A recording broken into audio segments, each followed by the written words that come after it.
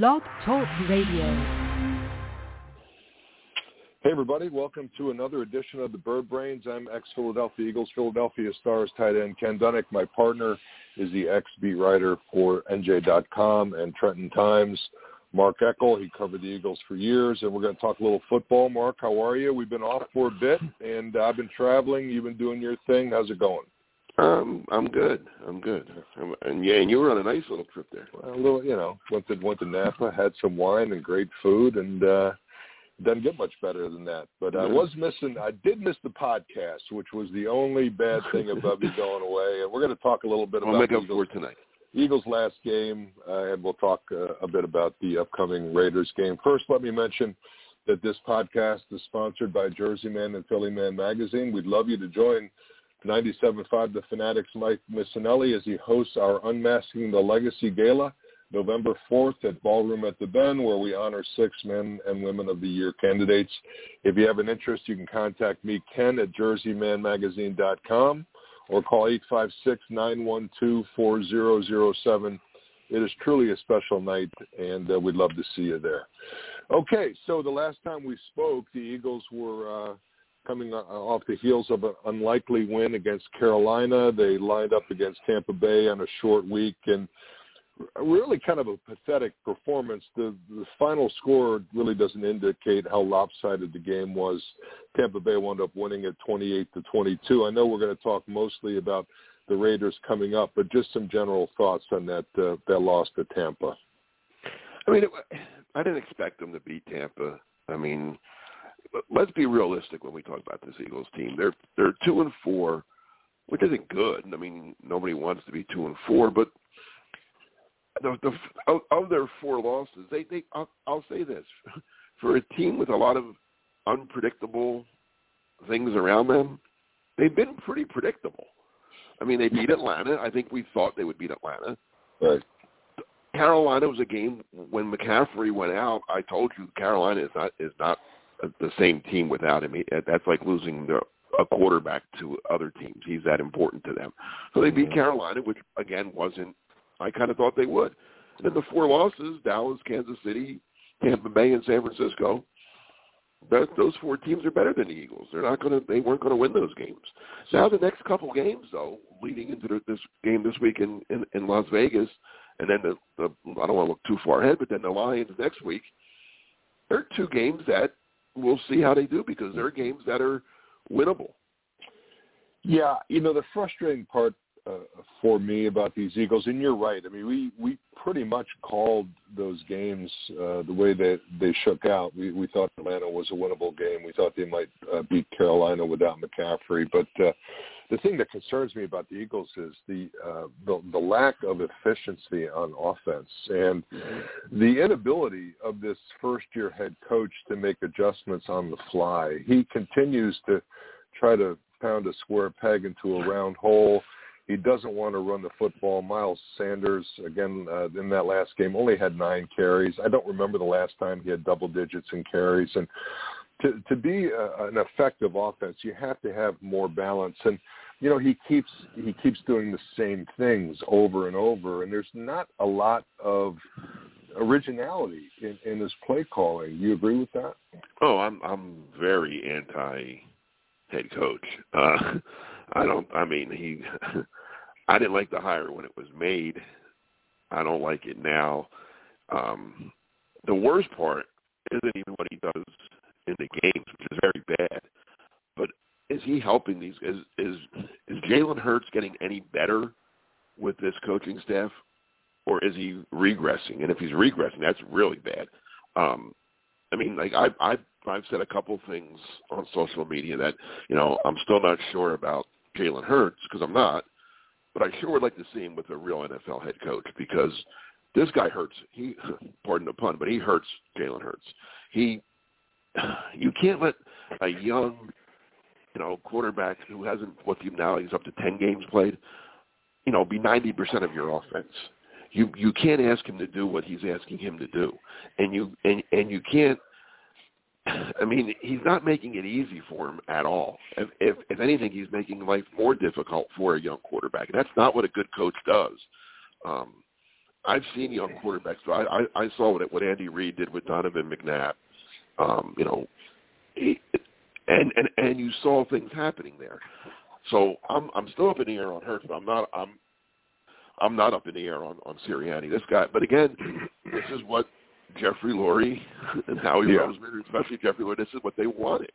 I mean, I go back to the story. I think it was in the Inquirer. I think Jeff McLean wrote it after Doug got fired, when word got out that a couple years, not last year, but the year before, the Eagles upset Green Bay in Green Bay on a Thursday night, and it was a great win. I mean, Green Bay won 13-3 that year. That was one of their 3 losses, and they did it by they ran the ball that night. The Eagles, they ran it more than they normally do, and they won. Lurie when Lurie had his weekly meeting with Peterson, he was a little upset with him for running the ball too much, even though they won. I go back to that story. That story never got out of my head, and I'm thinking to myself, is this guy just following orders? Yeah, it's. I mean, that if that story is true, that's a sad commentary. But do you give any credence to the fact that again, the Eagles are operating with primarily a makeshift offensive line? We're going to talk about the soap opera that's the Philadelphia Eagles with Lane Johnson coming back. But again, they're missing 2 of their starters, Brandon Brooks and Samalo. They missed Lane Johnson for the last 2 games. He's now back in practice. Now, interestingly enough, he's been gone for the last 2.5 weeks. He practiced Wednesday and had a day of rest. I mean, this stuff we talk about every week. I love that. He was off for 2.5 weeks, and he practiced once. He has a day of rest. So I don't want to make light, because he's got some obviously some depression issues that are concerning. But he is back in the house, and the Eagles are trying to get him ready. But do you think? Hurts' numbers, if you look at them, they're not that bad. He's averaging 62.5% completion rate. He's got 8 touchdowns with 4 interceptions. I mean, those aren't terrible numbers. He's not throwing for big yardage. But, again, the offense just overall just looks ineffective to me week after week. Well, going back to I'm glad you brought up the offensive lines. All right, so, and again, you would answer this better than I, but I've always been taught, and from talking to players for years, and especially offensive linemen. I love talking to offensive linemen because they were always the most honest, and I didn't say most honest. They like to talk.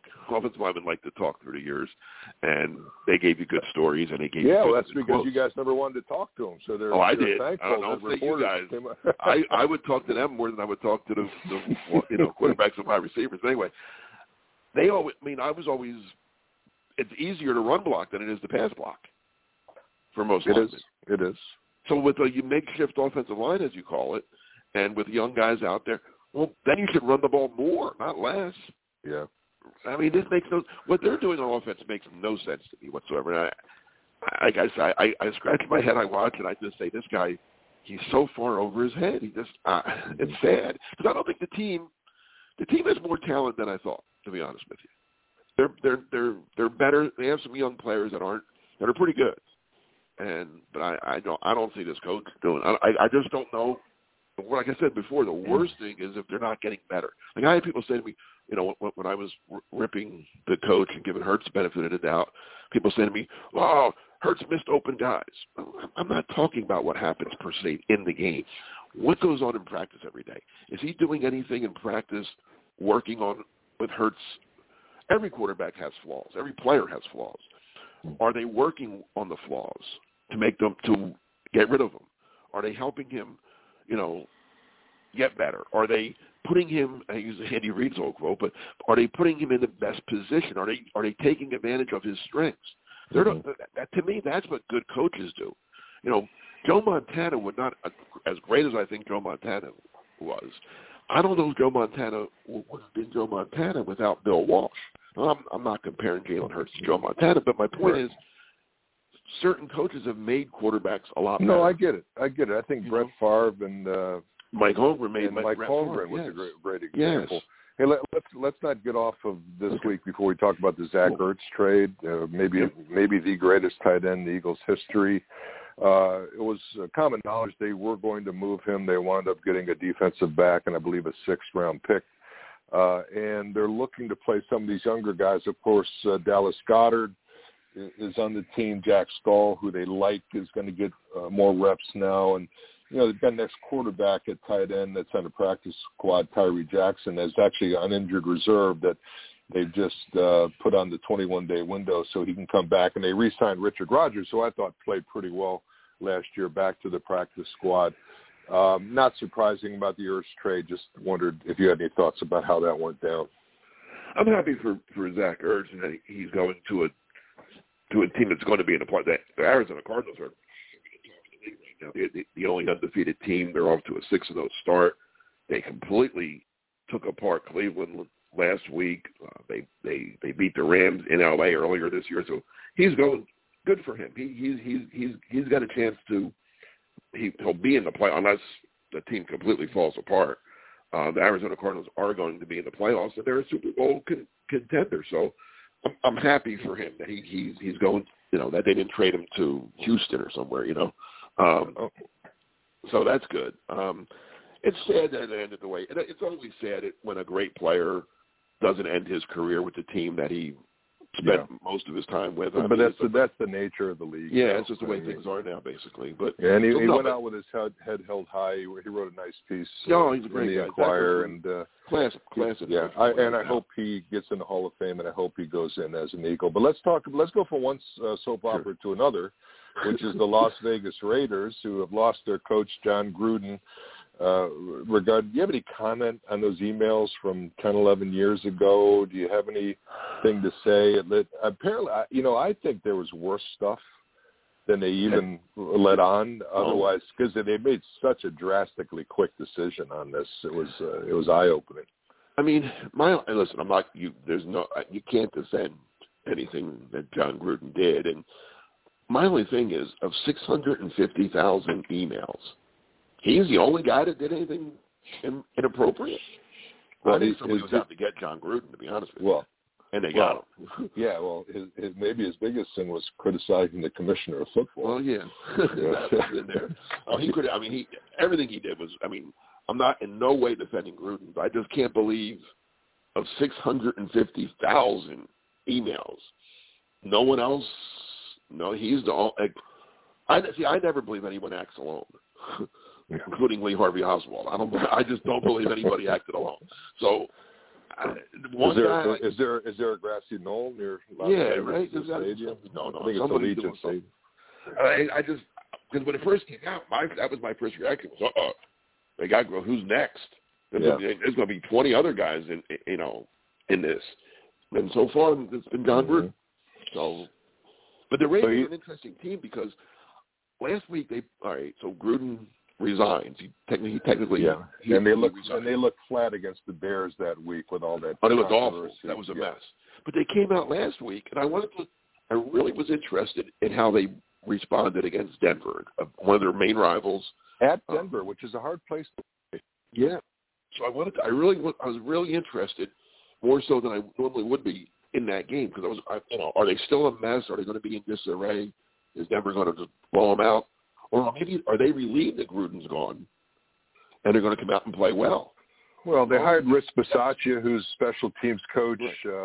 Mike Mayock, who's the general manager, said that he thought he was one of the greatest leaders he's ever been around. I was really impressed with the new coach's press conference, and certainly the team played an impressive game. Yeah, they did. In beating Denver. I believe they beat them at Denver 34-24. So as we look at this Eagles game, we got to wrap up here. Now, Vegas is 26th against the rush. And this is a game where hopefully Sirianni, reads the stats, and he's got a million analytics guys to lean on. This is a game where Miles Sanders has to get in double digits. You've got to attack the weakness of the defense. Offensively, the Raiders have firepower, so they're going to have to score points to win this game. But hopefully the Eagles will learn their lesson and run the ball a bit more. And your final thoughts here as we wrap up. Couldn't agree with you more. If the Eagles run a balanced offense, run the ball 60 times and throw it 10, they can win this game. If they play the way they've been playing, the Raiders will find a way to win. Exactly. Mark, thanks a lot. We'll do this again next week. Thanks for listening to the Bird Brains, everybody. Take care.